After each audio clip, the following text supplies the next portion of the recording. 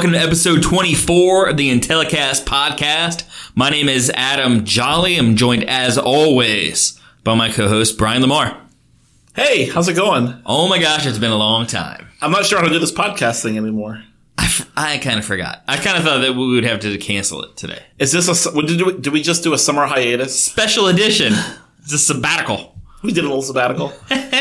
What? You were out, though, a little bit. Yeah, summer times are hard with vacations and children and heat. Holidays. And conference and holidays. Yeah, it's been a lot.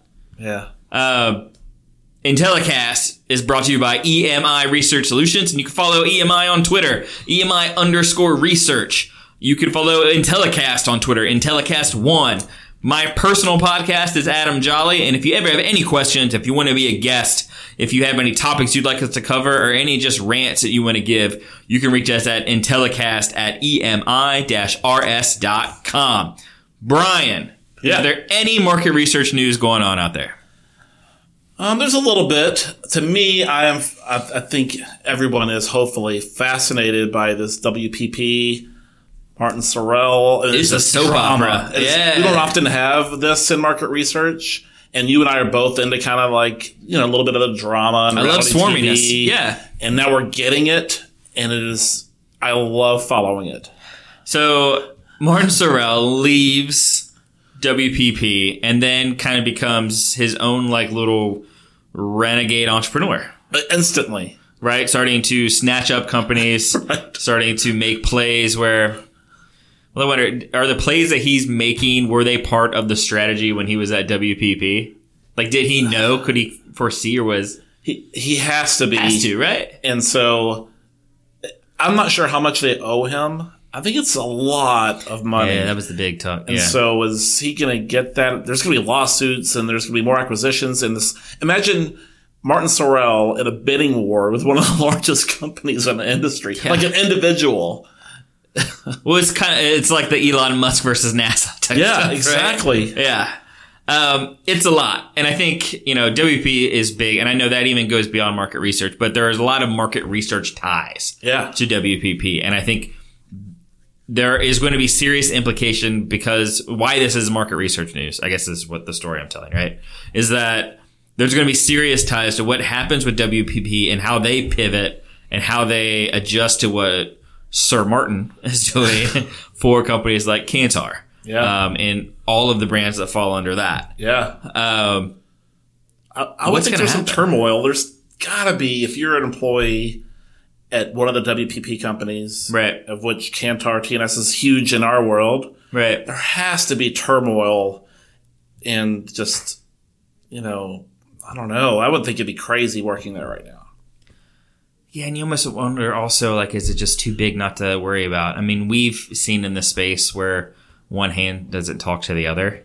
You talk like one WPP company needs to buy sample and they've never heard of Lightspeed or something, right? Right, happens all the time. Right. So maybe that's not too much, but I think when you start talking, there's a lot of noise about mergers and acquisitions, which is something we'll talk about in a little bit. And that's probably the craziness of it, right? Is not really knowing like what's going to happen with your job and who's going to own your company. Yeah. And just, if I'm an investor and I own WPP stock, you don't know how much your payout to this guy is. Right. And a lot of the board didn't agree with the payout in the first place. Part. Yeah. So I think there's probably some animosity. I think we'll see some big changes. We're not in the prediction segment yet, but I think we'll see some big changes. It's not surprising to anybody this year. No, not at all. Is there any other market research news that has come out or you want to talk about? Anything you remember? Like, think about all the emails. You know what? There's one thing I would talk about, and this might read into like a research rant. I feel like in the last few months, last few weeks, like two big DIY tools for a sample have come out. Yeah. You think about the Pegasus tool from Innovate and the P2 tool. Although that's been out, but it's gotten a push. P2 right? Solo. Yeah, Solo. Great timing, by the way, to come out around the movie. It's great. Absolutely good branding. And by the way, I owe JC Sebastian an apology. He probably wanted to talk about that when we interviewed him on the podcast in Atlanta, and he didn't get a chance to do that. But P2 Solo is their DIY tool, and we'll promote it a little bit here. So here's the big talk. And this is This is probably its own podcast. Okay. Really. Now that I'm in here and I'm looking at the rundown, and I'm sorry, but like maybe we should talk is there more of a marketplace for these DIY type tools if more people are coming out with them? Like, is the whole industry going to be this DIY tool now? Or am I just freaking out because 2 companies came out in the same week? It's interesting that you say that. Yeah. Because one of our little initiatives is to try to figure this out, right? We sit kind of in the center of the sample landscape, and part of it is to try to understand it. I think we, in many ways, understand the sample landscape better than individual sample companies that have panels. Right. Because we're talking to them all, we're getting a sense of it and the trends. So my opinion is some are racing for this DIY thing. They can't get there fast enough. That's the P2 samples of the world and the more technologically positioned companies like Innovate, et cetera. Right. I think the bigger companies kind of have to have it. But then there's a large group of people that are like, nope, we want to be more efficient, but we don't need all this DIY stuff. And our brand equity is around service and customization. And that's kind of where we sit, I think. And it's where some of our partners and many other sample companies sit. And they're being pretty resistant, and they're betting that they can still grow based upon that. And I couldn't really argue against that. I agree. I have kind of a long-winded response as well. Yeah, let's hear it. I'm piecing it together in my head right now. Yeah. I believe that the rise of DIY sample has come from the commoditization of sample in period. And I think that it's been commoditized by both the vendors of sample and the insight purchasers of the full service market research companies. Mm-hmm. And that there are companies, we could sit here at EMI and so we use programmatic sampling, we do DIY, all that kind of stuff. We don't have our own DIY tool yet, but we could sit here where we are right now and do the manual bid and send over bids. I'll do it. And then we send, everything's a very manual consultative selling type approach. We could stay in that lane. Yeah. And immediately we would make ourselves non-attractive to the Nielsen, GfK, Ipsos, maybe Market Strategy. I'm just thinking like the top 15, like the huge conglomerates, because of the commoditization and because of where they are, they're so price driven now because the competition's so much higher than it has been. And that's why I think you see companies like Kantar that are switching to their entire platform is a scent run, where it's a DIY type tool. So they're using the automation to save money that way, so they compete against kind of upstart companies like a Remesh or somebody like it's kind of upstart technology type company. Yep. And so you can stay where you are, you can stay in your lane, but you're putting a gap on your growth. You're putting a glass ceiling on yourself. Yeah. And no one wants to put a glass ceiling on themselves. Yeah. So companies come out with DIY tools as a flirtation type of development to start to see how can they help those bigger companies. And you have to do that, or you are saying, I'm okay not having $50 to $100 million in sample sales, right? Yeah. At the same time, I think an interesting trend, here's what I'm really watching with DIY type tools, is how do we differentiate the DIY tools? So that's like the ingredients that's in it, the user interface that's in it. And also, is there a way to change kind of the pricing structure?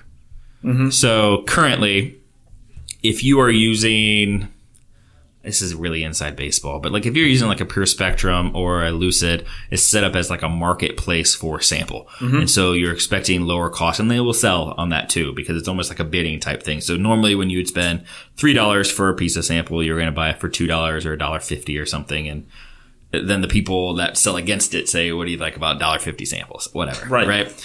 And then opposing to that, you have a company like Cint, who does not necessarily pass on those savings. You will probably get more of a retail price from Cint. You're probably still getting the $3. Yeah. But still, like, they sell more on the reach, the breadth of the reach and all that they have, all the 1,600 different panels that they have. And then you have companies that kind of Lucid's doing this, and then like Borderless Access doing this as well, where they're selling a license to the tool, right? And then the savings on top of that. Because there always is a risk if you have a DIY tool where you just become the feasibility guesser, right? So like, and we do that here so many times. So we're like, okay, I can get this from this printer, this from this, from this printer. Okay, hey, I wonder what like the DIY tool says. Not that you're ever going to launch into it, use it as like a gauge, like what is there, what's feasibility, what's the price look like. And so by just charging a license type thing, you get that. Now we have this new levels of changing the pricing structure. Do you pay for clicks? Do you pay for just anyone that gets in the survey? Do you extra incentivize for late terms? Like, do you change? Do you blockchain? Like, do you use different types of pricing type strategy? And that I feel like is going to be a huge differentiator when you start thinking about DIY tools as we evolve. Right now, kind of all the same. Let's just be honest. Well, yeah. I pitched two differences. Yeah, but the same kind of person. Right. Maybe the exact same person has built most of the, of the DIY tools in the industry, right? And everybody else is kind of a Me Too copying that. Sure. So they're all kind of I completely agree with what you're saying, by the way. Right. Commoditization of sample has happened, and that has been driven by a few companies that are also aggregators who probably it's in their best interest to commoditize sample because they don't have their own panel. Right. I think there's a speed element to it as well because if you're like a Kantar and no telling how many millions of sample you got going through there, you're going to use your own panel first, and then you're throwing it in scent and topping it off, and it's probably a little more strategic than that. But then you don't want to have to necessarily add on, 6 other partners that aren't working with API, and then that's a lot of like labor intensive. There's some speed probably when they're competing with the Ipsoses in the world and others that have other similar type tools. That's the first point.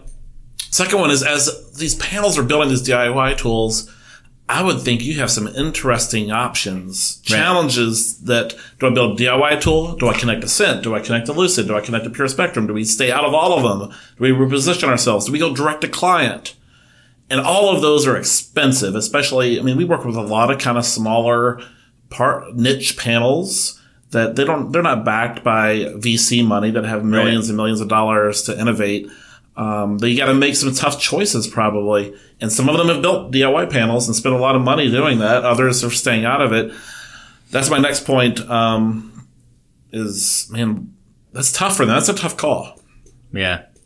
Something to think about. It's probably not going to be the last time I have this type of rant or we think about things like that. Yeah. Especially as like we're kind of exploring our own realms with that and what's good and what's not. I think we have kind of, as an industry, done this cannonball into the DIY type tools right now. Everybody's kind of doing it. And I've made that argument and that complaint 1,000 times where we jump into the deep end on any new idea because it's new and it's innovative and it'll save us time and cost. And then we strangle it to death. Yeah. If you're some clients, there are people out there right now that are using a DIY tool and it's not fulfilling their needs. So they're going to a second DIY tool and see if that fills their needs. Then they're going to a third. How many DIY tools are they using? It's taking out the entire service element of a lot of this. Yeah. It's like setting up the APIs of APIs. Is that what you're about to say? That if someone ever had thought of that idea, that would be a good idea. Don't. That was my idea. Anyway, we can move on to that. You know what? There is another space. I know I just said like the big behemoths and stuff. But there's a space of like, as new market research companies come up or new companies that are doing market research and different types of polling and things. I think it's a huge benefit to DIY type tools to go into those type of places and say, whether you're a startup or you're new to it and you're not, calloused by the industry, you don't really maybe have like the value of $1 of the sample of the research to where you can go in there and be like, okay, this is how we do it. Look, there's other companies. This is just what the norm is. And like, this is how you should do it. Like, there's companies that I've gone into in the last year that I would go in and I assumed that Research Now was the number one sample supplier there. Because that's the number one SEO sample company in the world. Yeah. And they'd be like, no, I'm using a Pure Spectrum or a Lucid. And like, okay, that makes sense. Yeah. Right? It's new school company, new school sample supplier. It makes sense to me. Yep. Makes us onto the research rant. Brian, do you have a research rant this week? I kind of do. Do it. I feel like we just ranted, but I have one. And this is more kind of an industry problem. And I've encountered this problem multiple times in my career. And the overall rant is that why don't qual people get quant people and vice versa? Why can't quant people get qual people? Okay. So earlier in my career, I had the opportunity to go to a qualitative company. I'm not going to mention their name. And my role was to teach them basic quantitative research. Okay. So this is a room of 50 people, all who were experienced researchers. And I went there and I prepared a deck, like a quantitative research 101, what a base size is, what incidence rate is, how the different methodologies that we use. They didn't understand anything. It was horrible. Like I had to teach them incidence rate and all kinds of very basic market research terms. And then kind of vice versa. Most people are in our world is quantitative. I don't think that we really have a true understanding around qualitative research. Like, I think we generally know what a focus group is and what a one-on-one interview is, but there's a lot of techniques that you use in terms of interviewing people that are just completely foreign to us. And I think that even the quant people don't know when to do qual research, and the qual researcher, what happens after do this? What does that mean when you do quant? And so I think as an industry, we've developed pigeonholed people as quant or qual, client side or supply side. And I'm not sure if we have a lot of people that are kind of generalists that kind of get the whole thing. Maybe there's an opportunity there for people that kind of know it all. I mean, I guess it kind of worked for me. Right. That's kind of my rant. What do you think? So I had a conversation at lunch with somebody today. We were talking about Salesforce. And he was like, well, you work in quant sample, and just knowing you and knowing how you talk with sales, and you talk a lot about like numbers and percentages and growth. You probably do not use Salesforce Lightning, do you?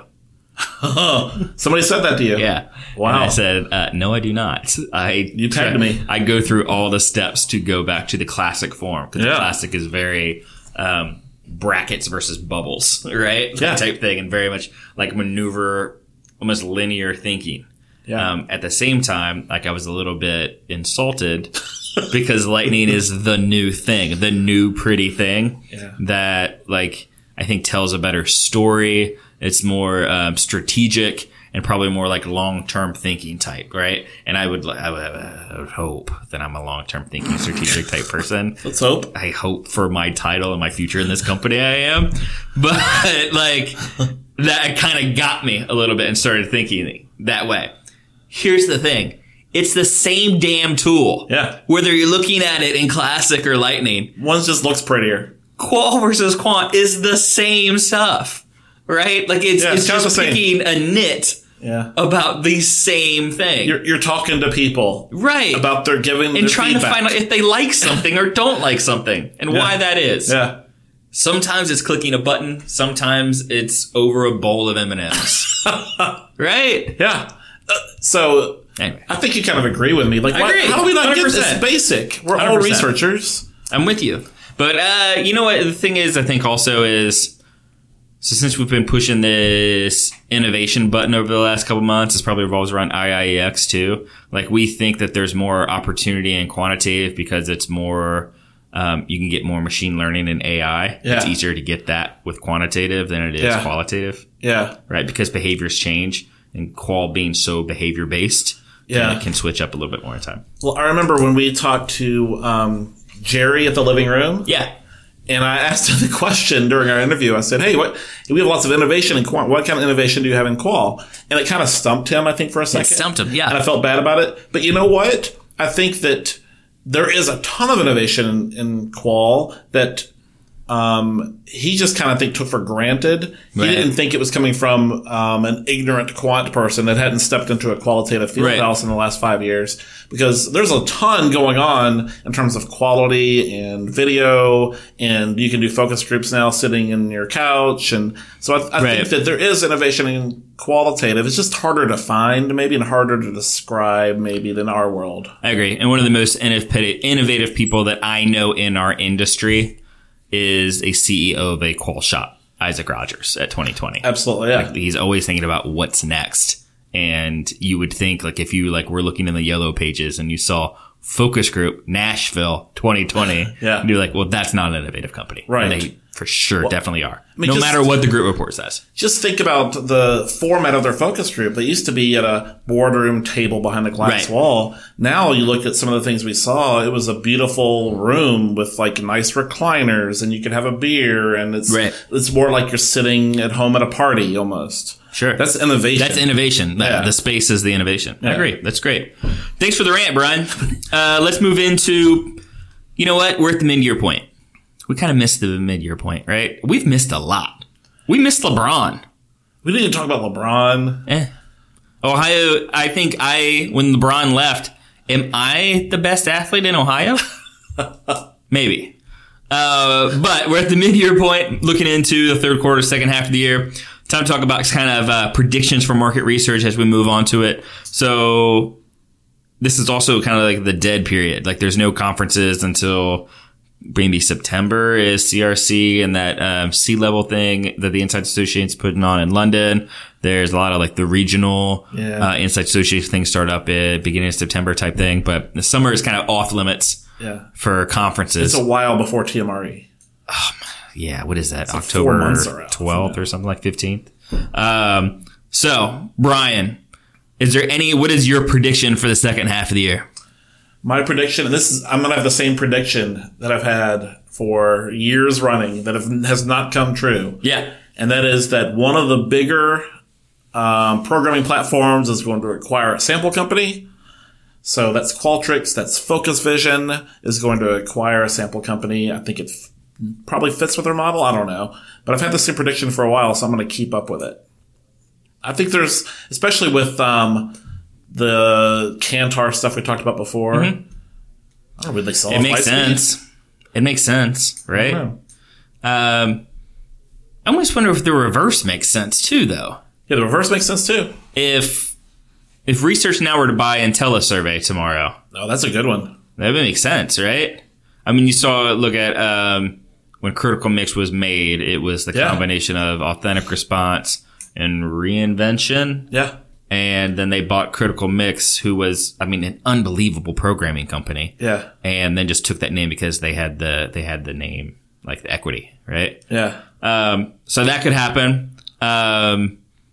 My prediction is that we're going to start hearing a lot more hum about guidelines, bylaws, rules for sample suppliers, like some kind of governing force or body on sample.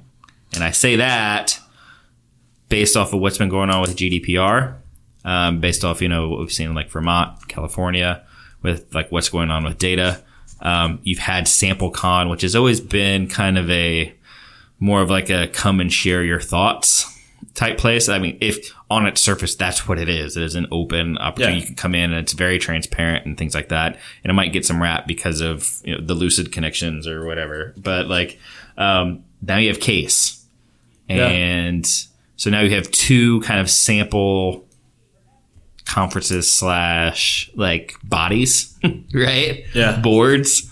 And it just seems like a lot of motion is going towards who's governing these people? What are the laws? Like, what are the rules for some of these? And I think you're going to start to see a lot more steam get picked up into kind of like maybe an SMR for sample companies. I don't think it'll ever happen, but it'll be a lot of talk. I hope so. And by the way, if you're listening to this, we will have a blog out early the week of July 16th talking about this because there's some big implications to market research and sampling. I hope that I hope what comes out of this is an SMR for sample specific. I hope you're right. And, because we need it. We need a respondent's bill of rights. We need a sample buyer's bill of rights, and we need a sample sellers. And we can't be using these SMR 28 documents as sales techniques.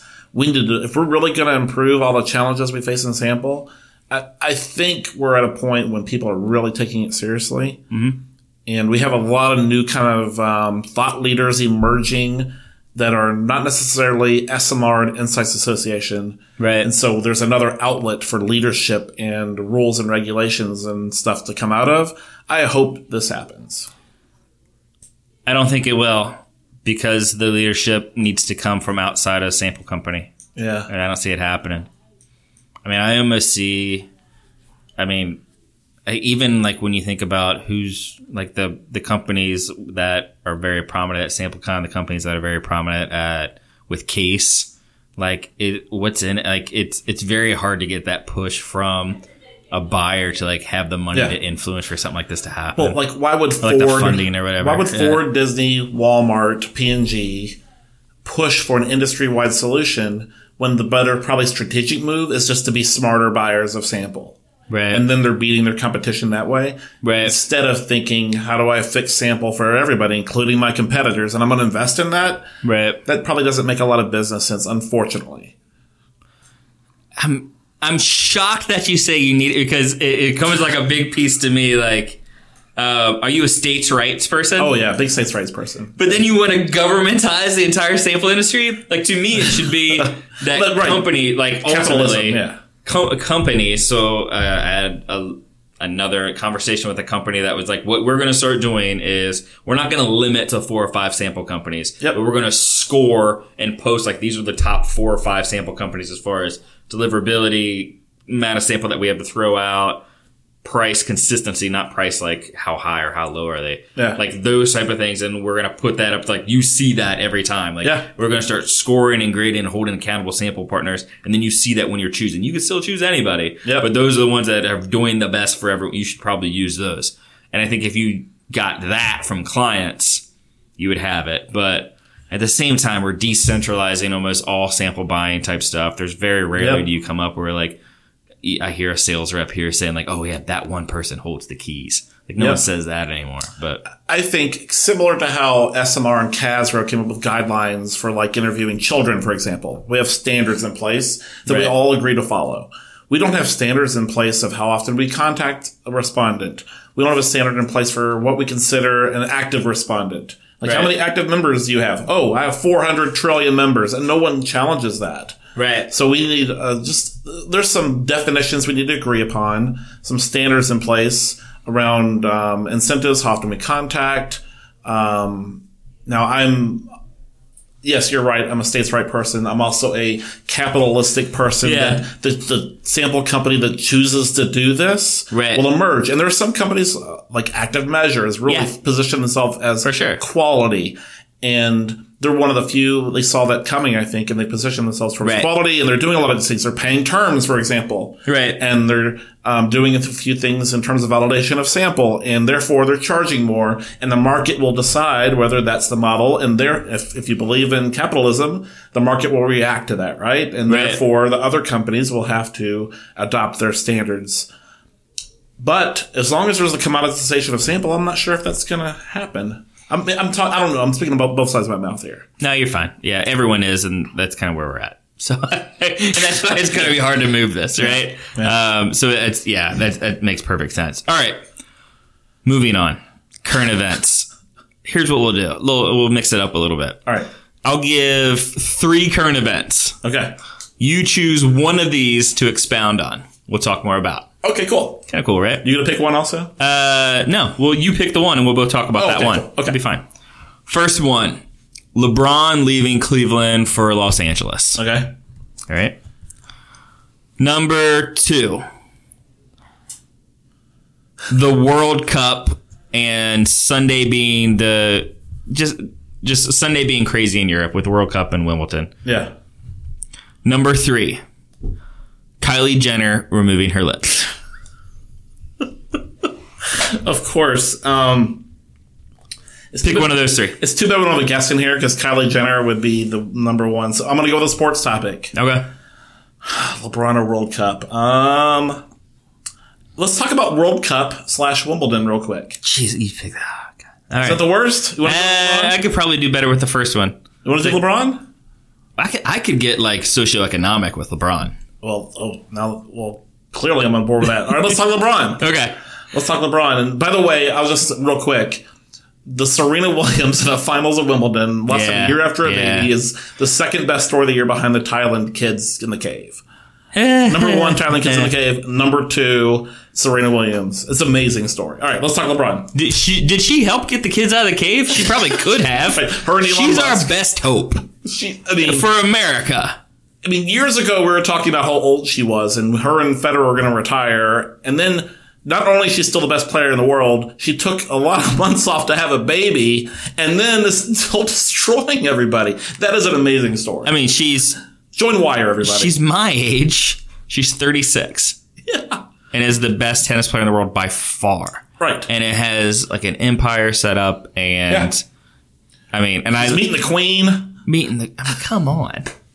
She's friends with Meghan Markle. And their marriage is like the most powerful marriage in the country, probably. I didn't know he was a billionaire. He's a billionaire. Yeah, he's all right, too. LeBron. All right. In Ohio, it is hard to imagine that anything is better than Ohio. For anyone listening outside of Ohio, laugh. Go ahead. It's fine. But people in Ohio have the mindset of effort over talent. It's a punch up. Nothing could be better than this place. Yeah, blue collar, make the best out of things. Like Rust Belt. Right. That is like Ohio. Yeah. So when one of their own, decides that there might be greener pasture somewhere else, it hurts because it makes you start thinking about yourself a little bit. That, I think, is the reason why like LeBron jersey burnings happened in 2010, right? Yeah. Well, because it was like, how could there be a better place? You think you're better than us? Yeah. Like, I can't believe you would leave. Yeah. Winning cures everything. Winning the championship, for some reason, shifted everyone's mindset that it's okay that he left. Even there's no Comic Sans with this leaving, right? Yeah. And it's everyone seems to be okay with it, and it's so much like it's bigger than it was in 2010, right? Now you think about it, in 2010, it was a young kid from Akron that had never really left Akron. Yeah. Or Cleveland area, and then went to Miami like people do on spring break or college because he spent 4 years there and then came back home. This is somebody that in adulthood is looking for something more in life, looking for a better life, not just for him, but for his kids. But he will openly say, an opportunity for my family, better schools, better opportunity for Bronny to play AAU ball, better opportunity for his career, for his entertainment, for all of his investments, clutch, all that stuff. And now it's okay. Well, that one title, one ring, I guess so. And man, how close were they not getting that ring? It was a Draymond sucker kick away from losing that thing. The block. Would they be burning... And the block, would they be burning those jerseys again? I guess that's all it takes. And I can empathize with that a little bit. Yeah. As Cincinnati, we're just as bad a sports town as, if not worse, than Cleveland. And if I got just one ring, I would be willing to sacrifice about anything almost. I feel like we take sports pretty seriously here. And you and I take sports pretty seriously. Yeah, I take sports pretty seriously. I think I'm lucky. Like, I feel like I get wins. Yeah. Every once in a while. Now, granted, I'm also a Cleveland Browns fan, so I don't always get wins. Yeah.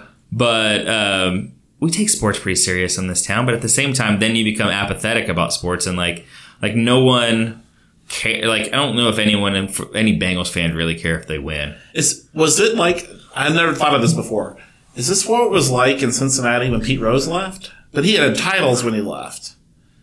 Big Red Machine, he left for Philadelphia after he'd won titles.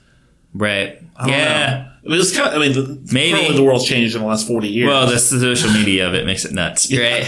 Yeah. That's a big part. It's like now it's everywhere and you know everything about LeBron and you know all the reasons why he left. I think when Pete Rose left Cincinnati, you basically had your two beat writers writing for the morning and afternoon. McCoy was there. Yeah. In the morning, the Inquirer and the Post. Yeah. Right? To write about that. It was kind of a simple thing.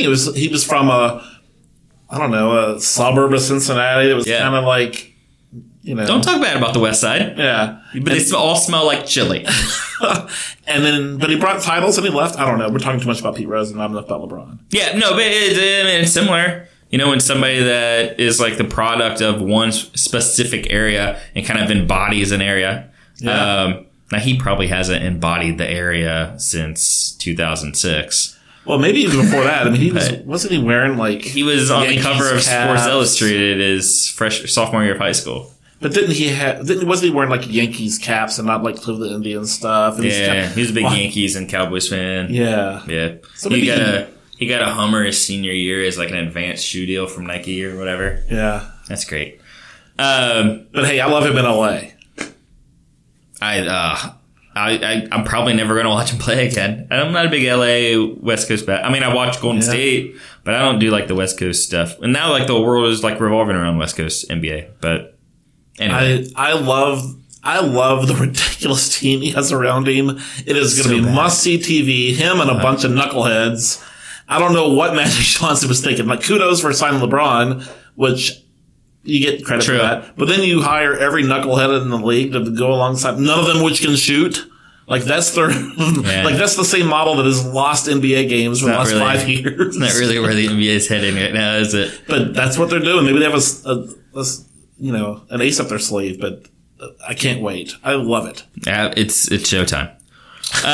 Brian, non-research rant of the week for this week? I don't think I have one this week. I'm going to save one for this one. Yeah. Yeah, everything's going really well right now. 85 degrees. There's no humidity outside. Man, it's finally, it's like, this is the weather we should have had in early May. Right. Weekend plans? Anything? Painting a bathroom. Next weekend going to Philadelphia, going to Pennsylvania for a birthday party. That's my summer vacation. Working on the bathroom this weekend. What about you? Great. I don't think of anything. I think I'm going on a date night Friday or Saturday. My birthday was Tuesday of this week, so the wife's taking me out. Should be fun.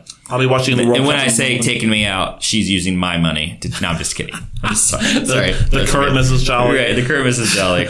I'll be watching the World Cup in Wimbledon, but that's in the morning. That's a beautiful thing. You get the rest of your day. Right. Do whatever you want the rest of your day. Noon, right? It's awesome. Yeah. That wraps up episode 24 of Intellicast. Please feel free to follow us at Intellicast1 on Twitter, don't go there. EMI_research on Twitter, Adam Jolly, all one word, or email us intellicast@emi-rs.com. Look for us at the upcoming conferences, the Insights Association, the fall meeting, which is in Florida. Yeah. September 5th through 7th. And then if you're in Cincinnati, come out to the AMA Ignite Conference, which is a great branding. We should probably we'll throw more once we get close to it, about AMA, the Ignite Conference, and you've had a big part in that. Some people are going to be there. It's a huge quant and qual. There's a lot of research people there, but that's on September 22nd. Until then, Brian, anything you want to add? No, I don't think so. By we are having a scavenger hunt. Yeah, I do have something to add. We're doing a scavenger hunt. I don't know if you talked about that, but if you're coming to the AMA conference, the Great Lakes, this is the Insights Association. Yeah. We're doing a scavenger hunt for charity. It'll be a lot of fun, so hopefully you're coming to that conference. There's good speakers. They have Jeff Birding, they just announced today. Whoa, really? General manager of FC Cincinnati. He's a good speaker, so. Wow. Yeah. That's really good. Yeah. I think scavenger hunt is like second or third on our revenue line by line list. We do a lot. Sample, scavenger hunt, programming. We're always finding stuff. That's so great. Thanks so much for joining us, and we'll see you guys next week.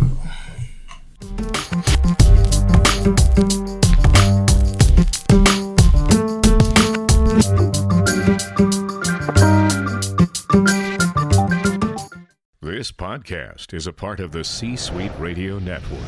For more top business podcasts, visit c-suiteradio.com.